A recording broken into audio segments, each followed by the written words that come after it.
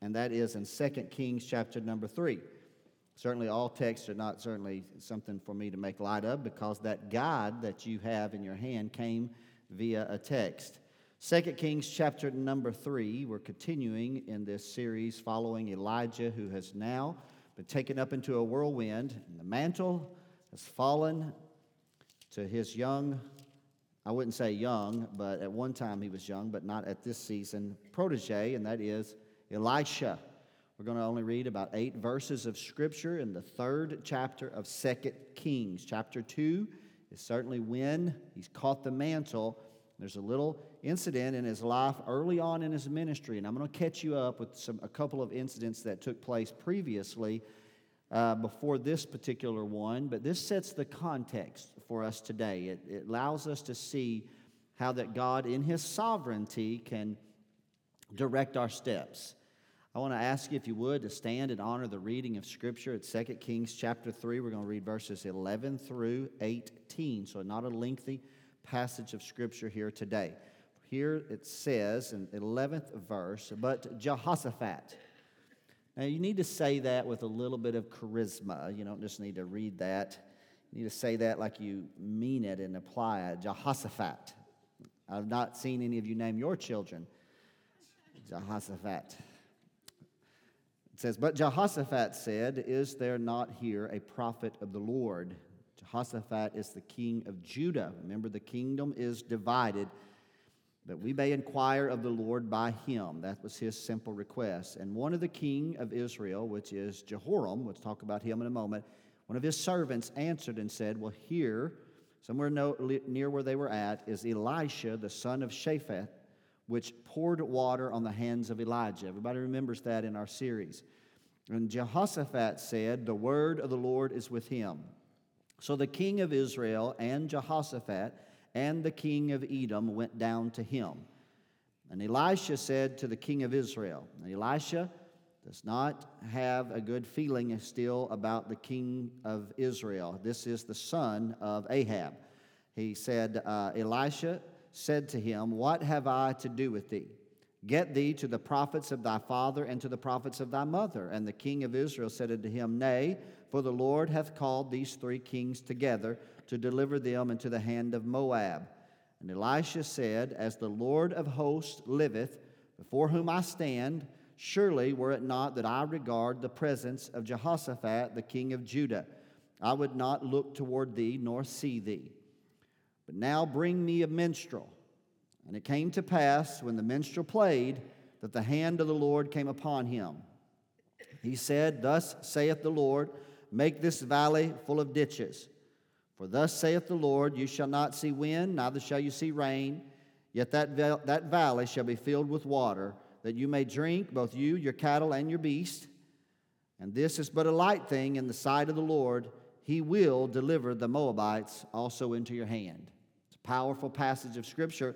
Here's what I want to talk to you about today. Inquiring of the Lord. That's what was stated by Jehoshaphat. Is there not here a prophet of the Lord, that we may inquire of the Lord by him?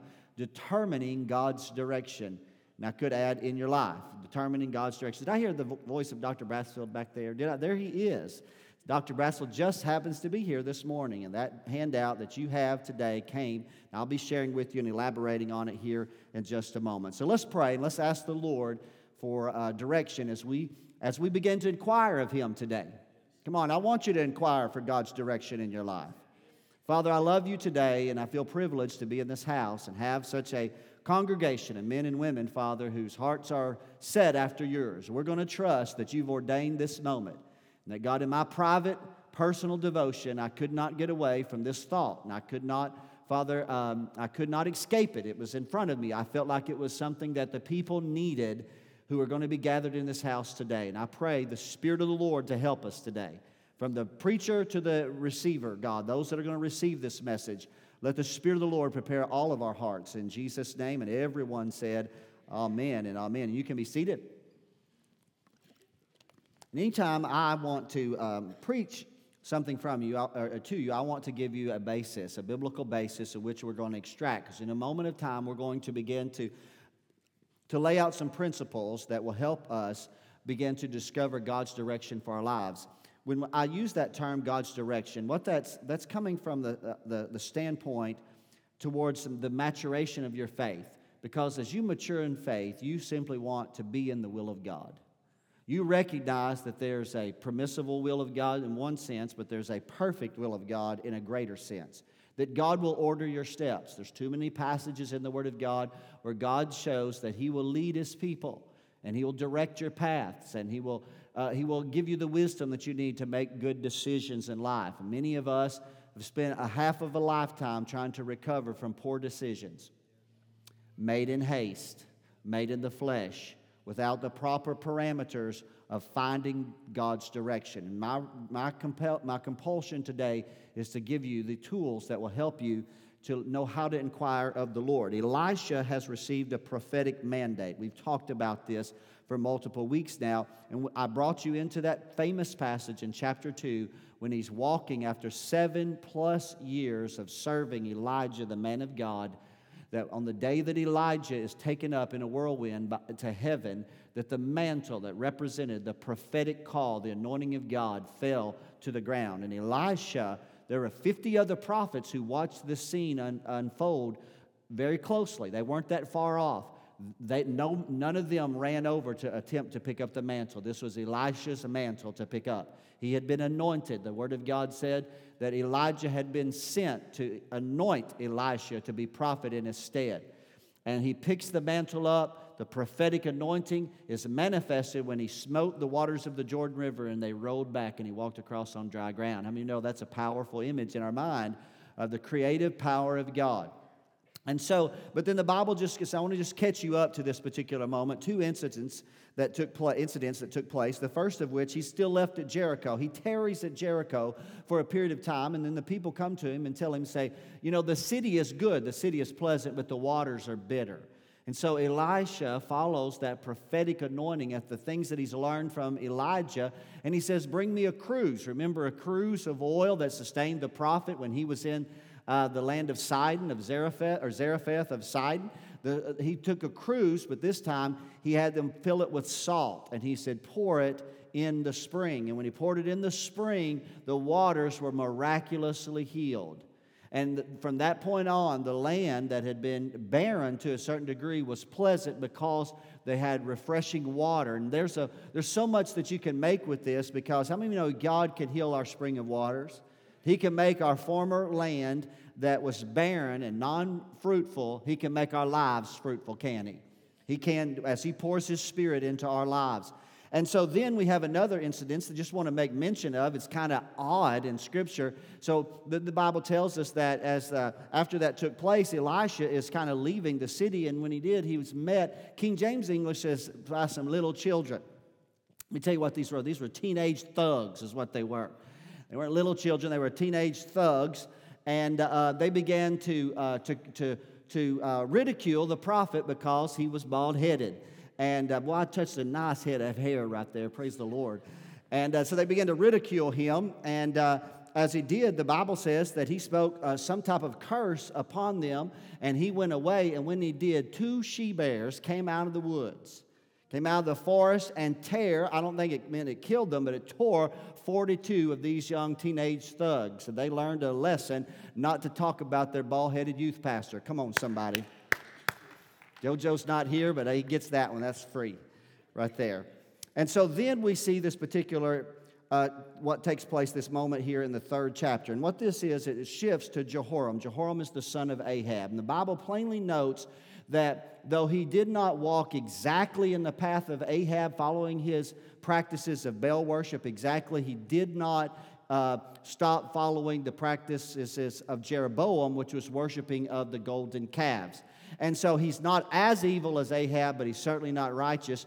And during this time period, it's noted that it is Moab, who had previously been under servitude to Israel, has broken away. When Ahab died, they broke away, and as a result, a great part of their economy was affected. And so Jehoram said, we're going to go and we're going to bring the Moabites back under servanthood to us. And he sought a coalition of kings. And he sought the king of Edom, but he also first went to Jehoshaphat, the king of Judah. And so they go out to battle, and they're going to battle against the Moabites. But they go 7 days' journey into the field, and they've not yet engaged the enemy, but they find themselves in a place where there's no water. There's no water, and it doesn't take long in that arid, dry, Middle Eastern environment that you can perish quickly in that desert-like condition if you don't have water. And so they found themselves in a really difficult situation to the degree that Jehoram is in great despair. And finally, Jehoshaphat says, "Is there not a prophet of the Lord that we can inquire of God, that we can have him inquire of God on our behalf?" And that was where we began our study and began our reading of this particular passage, because in those days, a prophet was also known as a seer. That's taken directly from 1 Samuel chapter number 9. It plainly says in those days that a prophet was known as a seer, and people would often come to a prophet to inquire of the Lord if he might have a word of direction for their lives. And so when it was noted that Elisha, the son of Shaphat, was there or near, then Jehoshaphat had heard about him. He knew that he had walked with Elijah, and he said, "The word of the Lord is with him." I'll tell you what, we need preachers today. Come on, and we don't just need preachers, we need men and women of God that have the word of the Lord with them, an anointing of God to be able to speak to God's people. And so they go to Elisha, and we read this in the text, and I want to expound it for just a moment so you can see the gravity of this moment. And Elisha is not necessarily kind and gracious. He does not send out the welcome wagon to meet Jehoram, because Jehoram is the offspring of Ahab, and we all know what Ahab and Jezebel did to the land of Israel. They have decimated the people, killed the prophets of God, and Elisha is not very kind and graceful towards him. And he said, as a matter of fact, if it were not for the presence of Jehoshaphat, who is a righteous king in the lineage of Judah, he said, I wouldn't even acknowledge your presence. But because of Jehoshaphat, then he said, I'm going to acknowledge your presence. And they needed a word from God. And they invited, so Elisha did something. It's a unique passage of Scripture. Elisha invited a minstrel, someone that began to play. And that's why when we talk about creating an atmosphere for worship, we see what can happen when we create a moment where the Spirit of God can move. And we've got to have an anointing, the Spirit of God. See, we got to learn of the Spirit of God, and we create an atmosphere for the presence and the power of God to move in our midst. And so as the Bible doesn't tell us how long the minstrel played. It might have been 3 minutes, or it might have been 2 hours that they sat there waiting as the minstrel played. But at a certain moment, a certain time, the Spirit of God came upon the prophet. And he began to prophesy, and he began to declare the direction that they were seeking. And it gave them very specific direction. The Spirit of God told him to tell them that they were to go out and engage Moab in battle. And not only would they have divine intervention, God gave them instruction of what they were to do in the context of the battle. Those were the verses 19 and 20 that I omitted and did not read. You can read it on your own. In that scenario, as I read this, it reminded me of the very simple fact that you and I often find ourselves in situations or seasons where we need direction from God. We need clarity of direction. And some of you, I know with a certainty, because you've shared that with me privately, that you've got some major decisions that are in front of you, and you're wanting to hear from God. And I believe that if we will set our hearts, that we can hear from God. Now, this particular incident is very peculiar in the fact that there was a prophetic word. I believe in prophetic words. We're going to address that under point number 2 here in just a moment of time. But we're going to begin to unfold some things that Dr. Brassfield passed. I had no idea that he would be in service with us today, but that he passed to me, and in essence, I'm passing these to you. And these are some of the things that he shared, that he shares with the leaders, because many times leaders, especially, and you're a leader to a degree, at some degree in your family and in your community, that you want to know the will of God for your life and your direction, and you're making very climatic decisions. The thing that I have observed as a pastor for these many years is that many times that our life can be, you can reflect back on your life to about 3 or 4 major critical decisions that you make. And the rest of your life, you're either living in the strength of those decisions because they have helped thrust you forward in the will of God, and you're doing the will of God, or you're playing catch up trying to recover from the poor decision that you made without the counsel of God. And I want to see if I can in any wise help you today. I want you to make decisions with your head pillowed on the bosom of chest of Jesus. I want you to be able to hear His heartbeat for your life. So these are some things. Some of these are just questions that you have to answer. You have to make this peculiar and particular to your situation. Everybody's situation is uniquely different, but there are some principles that are common to us all. The first that was noted on the page, and I'll pull that out. I have the exact same handout here today in front of you, is that is there a command of Scripture? And you start right there. It's because if there is a compulsion of Scripture, do you have something in the Word of God that is compelling you? Is there a revelation of truth in the Word of God that you have seen that you are to act and react to? You're to move based upon this. I believe God still speaks to us by His Word.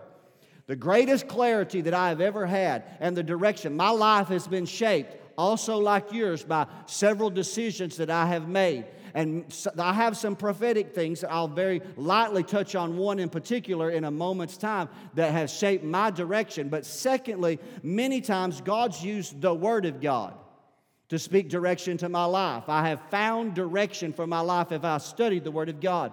But I added this also as I meditate upon that. It's also a command of Scripture that we follow, but sometimes is it a command of Scripture of something that's strictly forbidden in the Word of God? Because some people start trying to make decisions for their life, and the Word of God directly forbids us to do certain things. And yet we often determine to do it anyhow based upon our human emotions. Well, now I'm really preaching way better than y'all are shouting. I'll give you an example of this. I've observed this many times. People oftentimes are in what they call an unhealthy marriage. And yet there's no adultery, there's no physical abuse, there's no even really verbal abuse. And yet at the same time, this person has just grown tired of their spouse. And so in growing tired of their spouse, they start looking for someone else. In that moment of time, you have a clear direction of Scripture saying that you need to stay with your spouse. Let's work this thing out. If your marriage is lacking fire, then crank the fire up. Come on, somebody, there's a way. You got to pray. You pray for love. So I just don't love him or her. Well, you ask God to give you love. He is love. You say, I pray that on a regular basis. God, create love in my heart for my wife in the name of the Lord Jesus Christ. I pray for that, but God put that creative desire and burden inside me. Is it in harmony with the Word of God? God will not, listen to this, God will not be leading you to do something that is not in harmony with the clear teaching of Scripture. And that's good right there, isn't it? Number two, is there a compelling of the Holy Spirit? I want you to think about that. Now, we have something that even Elisha didn't have. We have the indwelling Holy Spirit. Now, we, as all born-again believers, we have received of the Spirit of God. And yes, I believe in the Spirit of God coming upon in prophetic words, and I'm going to talk about that. But we can also have a compulsion of the Spirit or a compelling of the Holy Spirit within us that if you are sensitive to the Lord and you've learned to develop an ear, I wrote down a question, can you discern your own thoughts from the Spirit's leading? And you have to have a level of maturity in order to discern because your thoughts sometimes can be the wrong thoughts. And you can't follow the thoughts. The Bible speaks about the desires of a man's heart can lead him astray. But you want to have the leading of the Holy Spirit. But I also believe in prophetic words. I believe in creating an environment for the Spirit of God to move. That's why we are a Spirit-filled fellowship. That's why we long for the Spirit, because I believe in two things today. Of the 9 gifts of the Spirit, there's the word of wisdom and the word of knowledge. The word of knowledge is information known by the Spirit of God that's present. The word of wisdom is information potentially about the future. And if you'll heed the word of wisdom, then it can direct your path. I remember years ago, and I've told this story before, but we have so many new people in our church. I want to remind you of how I believe in the prophetic. And you've got to learn to listen and welcome and receive the prophetic word in your life. And I was in the Air Force, and I had left MacArthur Assembly of God, and Sherry and I had moved to Wilburn, and because I had such a desire to be up in the hill country here. And things just hadn't worked out the way I thought. How many of you know when you think sometimes it's going to work out, it doesn't always work out? You got to find the leading of the Holy Spirit. I had left MacArthur, but I didn't have that clear direction. I didn't have that prophetic word. And so I was just struggling to try to find the will of God. I told you last week I had burned the plow.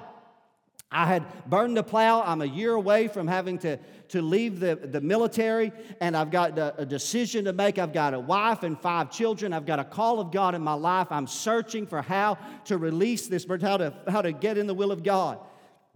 I was driving daily from the air base, Little Rock Air Force Base, and I got home one day about 5 o'clock. And Sherry's sister was attending the Prevailing Word Christian Center here in Heber at that particular time. And there was a prophetess that was from Texas that they had brought in. And her sister called Sherry to tell me that if I might ought to think about, because she knew that we were searching for the will of God for our lives.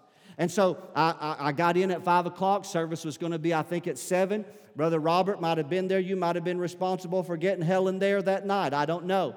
And so I went to the service. I took my uniform off. I'm in casual clothes just like everybody. She ministered the word of the Lord, and she spoke very eloquently and powerfully. And you could tell, you could discern the Spirit of God. This is the real deal. This is the word of the Lord.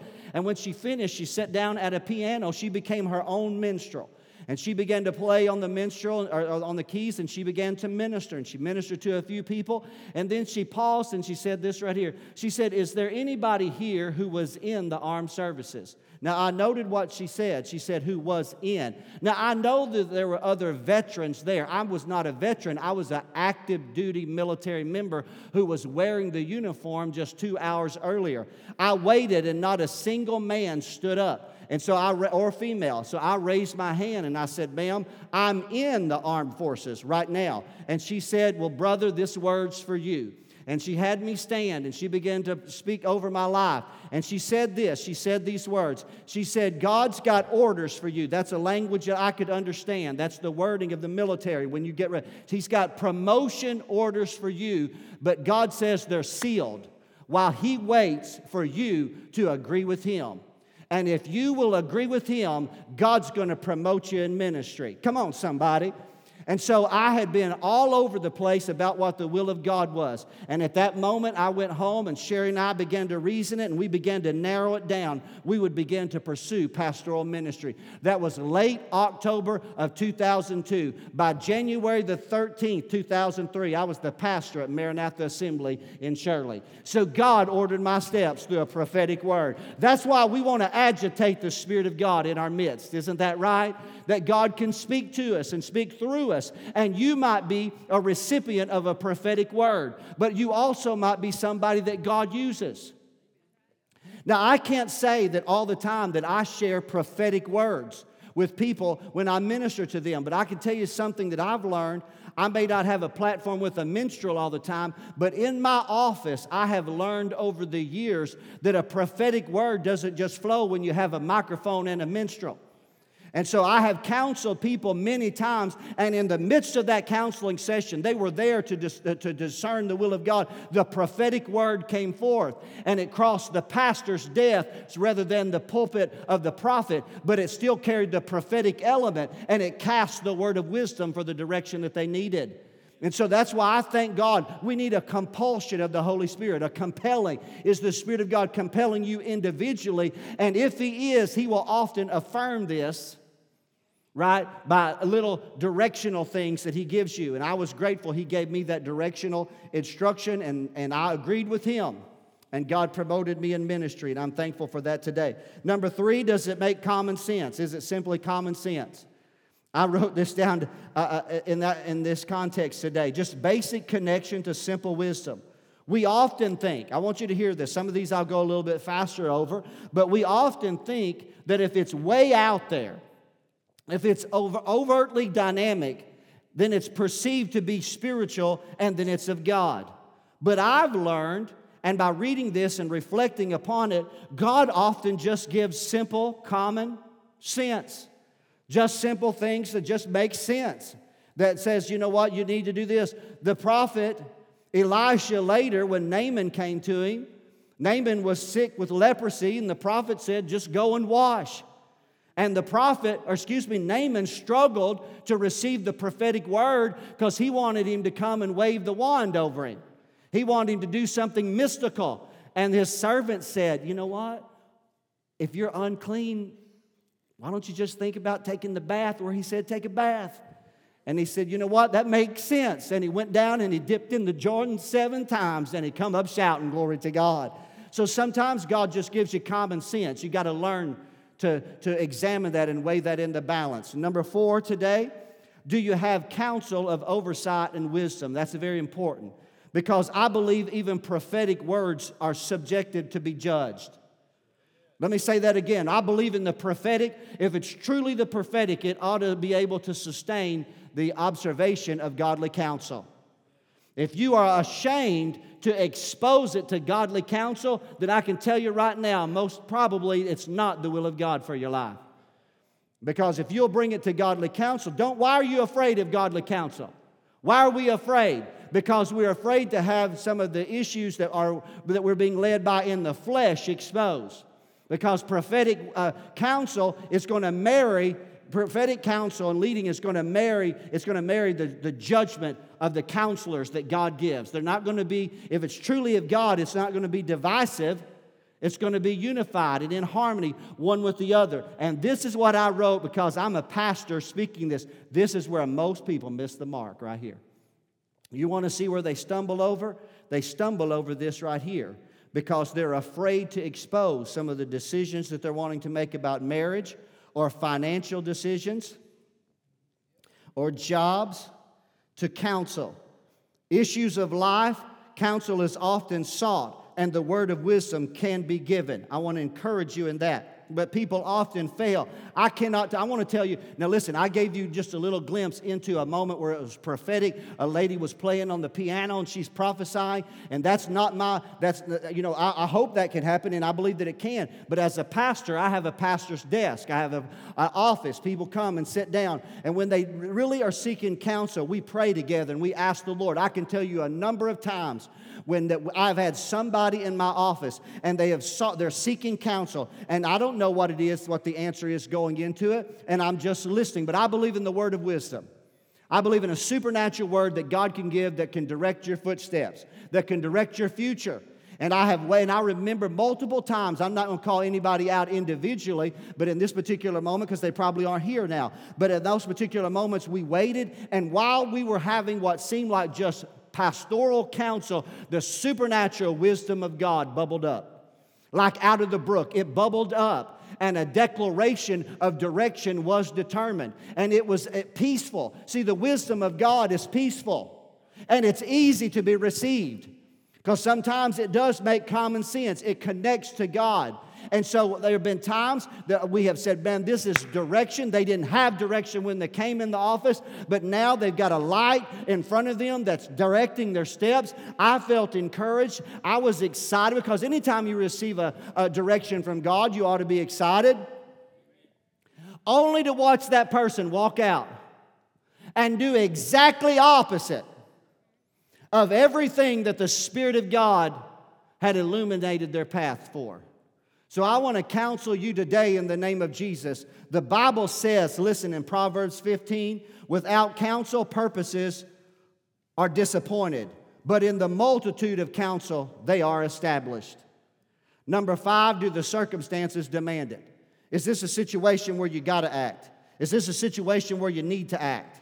Is this something that you say, I've got to make a decision? Sometimes you find yourself in a place. The lepers of old, the Bible says, they said, why sit here until we die? We got to do something. So there are some seasons in your life when you can't fail to act. And if that's the case, you got to look at that the Lord's brought you to this place where you've got to make a decision. I was brought to that decision. Agree with me and I'll promote you. And when I did, God honored His word. Then Dr. Brassfield switched to direction. These were questions. These are very personal. I don't know if I can get through all of them here today. I probably won't, but I'll get through at least 2 to 3, and then we're going to pause, and we're going to have prayer in this house. We're going to anoint people with oil, and we're going to pray over you that are looking for direction in your life, and we're going to trust that God's going to lead you in His perfect way. Come on, somebody. Because I'm telling you, if you follow God, He'll keep you in the palm of His hand. And even though I can't promise you that you won't go through difficult hardships and challenges, but one thing I can tell you, God will work all things out for your good and for His glory if you'll be but trusting Him. And so in this particular shift, it's when speaking to people about direction, Dr. Brassfield said, I often ask questions like this. Now listen, this is going to help some of you today, and I know I won't be able to cover all 8 of these today, but I'll at least get through 3 of these today. With speaking to people about direction, a question is asked, what are you gifted to do? That's a powerful point. I want you to pause and begin to think about this. What are you gifted to do? Your gifts are given by God and DNA. They are a clue to His plan for your life. What are you good at? That's a great question, isn't it? That's something where it starts in your own life. I wrote it this way: our own natural instinctive gifts are often a clue to what or where God is leading or what He is calling us to be or who He is calling us to be. Excuse me. And so you must know yourself. You got to know yourself and know your gifting and your calling. You must know yourself, or at least listen to others who observe your gifting. Typically, listen to this, God does not lead you to do something you are not gifted to do. There's a reason why some of you are not leading worship on this platform. Because you can't sing very good. Hello? There are many areas, and this is not just about ministry. I believe all that you do, I believe your career is your ministry. I don't believe that ministry is tied just to the church. I believe if you're a coach, if you're a teacher, if you're a worker on the job, that's your opportunity to be able. If you are not here Wednesday night, if it's on the podcast, go and listen to Jason's teaching on Adam serving God by tending the garden. You got a garden to tend. That's how you bring God glory. You take care of your family. Come on, somebody. You go to the work. You go to your job with a good attitude. Don't go in there with those stinking attitude. I just came from First Assembly of God. No, don't represent us that way. You go in there and say, I'm going to be the best employee that our employer has. I'm going to honor God. I'm going to build up everybody around me. Come on, somebody, because this is what I'm offering to God. I'm good at it. See, if you're good at something, that's part of your calling. You know what? Years ago, I wanted to be an evangelist. Some folks may be here today may remember I resigned the church at Maranatha one Sunday because I was struggling to die to the full call of a pastor, the thing I was gifted to do. I wanted to be an evangelist, but the reality is I'm not gifted to be an evangelist. I'm gifted to be a pastor, an encourager, an instructor, a teacher, a peacemaker. I can still have a prophetic element. I can still do the work of an evangelist to a certain degree, but I cannot be a Philip. I can't go from city to city to city and see the revival break out in signs and wonders. But you know what? I can minister to you on a down day because God put the gift of exhortation in my heart, the ability to encourage people. And that's why when you come in this way on a Sunday morning, if you'll listen to what I got to say on a Sunday, you'll go out like this, glory to God. So I had to learn what I was gifted to do, help determine my calling in the name of the Lord. Jace, I was thinking about your testimony as I wrote and added to this. I remember that you were sharing with us about your calling, that your calling was directly affected by your gifting as you was teaching a Sunday school class at the Methodist Church. And the others around you began to hear and began to see that there was a gift of a teacher in your life. And now God's given you a new platform for that gift to be able to really develop and manifest itself. So just remember this, that if God's called you to do something, then typically you're gifted to do that thing. You're good at it. Come on now. And then you take a natural gifting with a supernatural anointing. Come on, you can make a difference, come on, in the lives of men and women. A natural gifting with a supernatural anointing is what's going to advance the kingdom of God. Number 2 today, and I don't know if I'll get number 3, I'd like to though, but is what are you equipped to do? Now this is very, very important right here. What are you equipped to do? Now, what do you mean by that, Pastor? This is about training and skills. Gifts must be exercised, sharpened, and developed. Can I say that again? You're gifted to do something. That doesn't still mean that you don't need to be trained to do something. Let's go a little bit farther with that. Training your gift and your calling is the will of God for your life.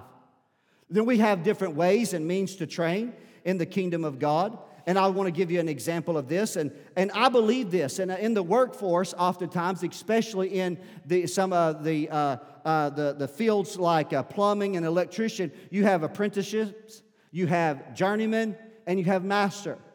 But people show up in the church and they want to skip all those things. And they want to be a novice and really don't. That's why Paul said concerning a pastor, he said, not a novice, lest being lifted up in pride, that you fall into the trap or the snare of the enemy. So training takes all kinds of different directions. Pastorally, I have to use my experiences. My two experiences were this. Number one, I was in the military for 9 years, 7.5 active, 18 months in the Air National Guard. And then from there, I was in ministry, and I've been in ministry for 24 consecutive years. But the reality is, while I was in the military for 9 years, I was being trained to be in the ministry. And when I was good at something, I was good at what I did in the military. I had career progression. I had been promoted in the top 10% of all people of the rank of the same, time and service as I had. I was in the top 10%. I was gifted administratively. There were things that I could do. But this is getting to the third point in just a moment. But I wasn't burdened to do that. And so what I was burdened to do, I was burdened to preach the gospel. And I wanted to run away from my training on more than one occasion, but God had me there for a purpose, because I wasn't just there to be an airman or a sergeant in the United States Air Force. I was there to be under Pastor Burton's shepherding, so that the mantle of pastorship that was upon him, and I told you last week, he was a fourth generational pastor in the Assemblies of God. His great-great-grandfather was at the convening council of the Assemblies of God in 1914. And so that pastoral gift that would be upon him. And you know what I did for 7 years while I was serving in the United States military so that you could live a free life? I was serving Pastor Burton. And I was pouring water like Elisha did on the hands of the man of God. And in doing so, then my skills were being developed. I was getting an opportunity to learn how to shepherd people, how to love people. And I still dim in comparison. I dim in comparison to his gift of loving people. But at the same time, I received enough of it to make me effective as a pastor. And I want you to know today, you can be good at something, but you still got to be trained at it.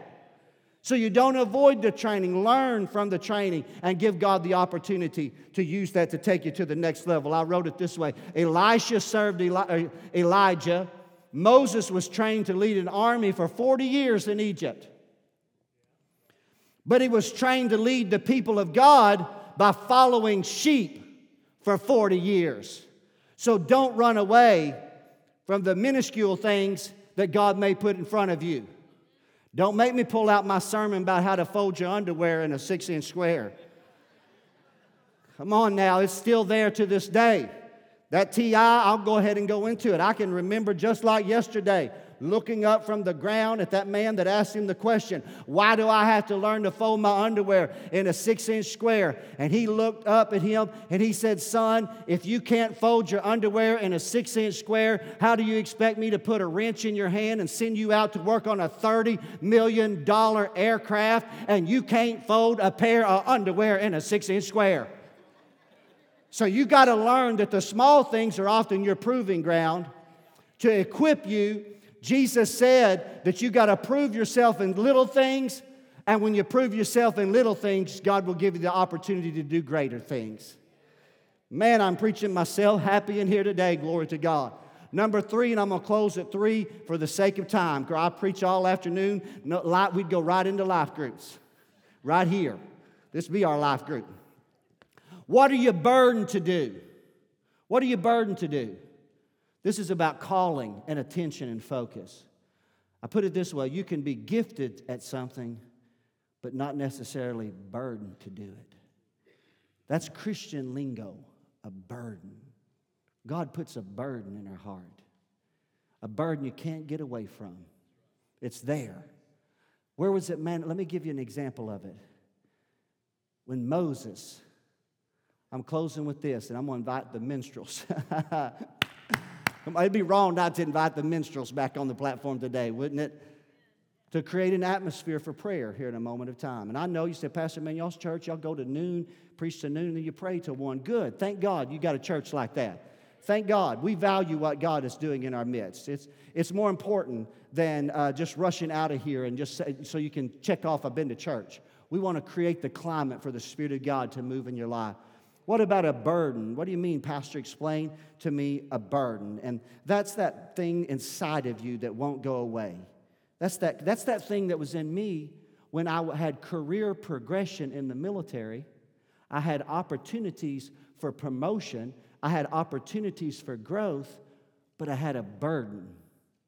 And I left all that, a future in the military, to which I would have retired from the Air Force when I was 40 years old, with 22 years in service at 40 years old. But I left it to go pastor a small church in Shirley, in north central Arkansas, because I had a burden that I couldn't get away from. Couldn't shake it. Wanted to preach, wanted to pastor, wanted an opportunity to love and lead people. Moses had a burden. Let me tell you about it for just a moment as we close. Bible tells us, y'all know Moses, don't you? The man that led the children. I know you have that picture of the 10 Commandments, and I'm talking about the movie. That's the picture image, especially older folk have, who's at Charleston Heston as the image of Moses. But let's capture this picture in closing this message today to discover burden for a moment of time. Moses' name meant to be taken from the water, drawn from the water. His father Amram, his mother Jochebed, during the time when Pharaoh was persecuting the people of God in Egypt, and attempting to limit their growth, the sons are being cast into the Nile River. You remember that story. It's in Exodus chapter number 1, when the Bible says that they noted that their child was a goodly child. There was something about him they knew, and they couldn't let him go into the Nile River and be destroyed by the crocodiles. And so the Bible then tells us, though, that when they could no longer hide him, 3 months of age, listen to this in closing today. I want to make this a spiritual moment. I want you to see this today. I want you to see this, because this is where you learn about burden, because burden can be a tool. Now remember, all of these work together, but one may be more important at a particular season in your life to help you determine God's direction. Sometimes it's burden. Burden caused me to turn down opportunities for growth in the military. Burden is what caused me to refrain from testing, which would not allow me to re-enlist, and it allowed me to burn the plow and go forward with the call of God in my life. So Moses was given, as y'all know, was placed in an ark of bulrushes, placed in the calm waters of the Nile at a time when the princess of Egypt would come down and bathe. And the Bible says that she drew him out of the water. It's a powerful story. We'll probably get into it during our Bible overview. His mother got paid to nurse her own baby on her breast. That's what I said when God, come on now, God will make it all work together for your good and for His glory. But she eventually had to take that child and hand him back over to the Egyptian princess. And the Bible says in the book of Acts that Moses became mighty in words and deeds. Jewish history tells us he was a leader of armies. He was part of the captain of the guard, even though he was in the adopted lineage of the king or the pharaohs of Egypt. He's gone out to battle. He's a military champion. But he couldn't get away from a burden. There was something in his heart that revealed who he was. He was a Hebrew. His Hebrew people were being persecuted by the people he now called his family. And that's that pivotal moment when Moses, in the full garb of an Egyptian prince, goes into the land of Goshen, and standing there with an Egyptian taskmaster on one side and a Hebrew slave on the other. And when he saw the Egyptian taskmaster abusing the Hebrew slave, that burden in his heart caused him to react. I can't say he took the right course of action, but his burden was to defend the people of God. And he defended the people of God. So burden can be something inside you when you got, and you want, when he did so, you know what he did? He turned away from the riches of Egypt, choosing rather to suffer affliction with the people of God. And that's what burden sometimes will cause you to do. Burden will say, this is what I was called to do. This is that thing that I can't get away from. This is that thing when I go to bed at night and I lay my head down for peaceful sleep, but I just can't get away from it. God's calling me to do this. God can use that burden to direct your steps, can he? He can use that burden. So I'm going to ask the worship team to join me today, if you would, on the platform. Not just Daryl, just the minstrels as well, because it might help for us to sing behind them for a few moments. And for sake of time, as you see, you're going to have this to take home with you. I've stopped at 3. There are 5 more that we're going to pick up next week. I always have good intentions to finish in one Sunday, but I thought that I might not be able to today. Church family, I came along today to do my very best to help you learn how to make better decisions.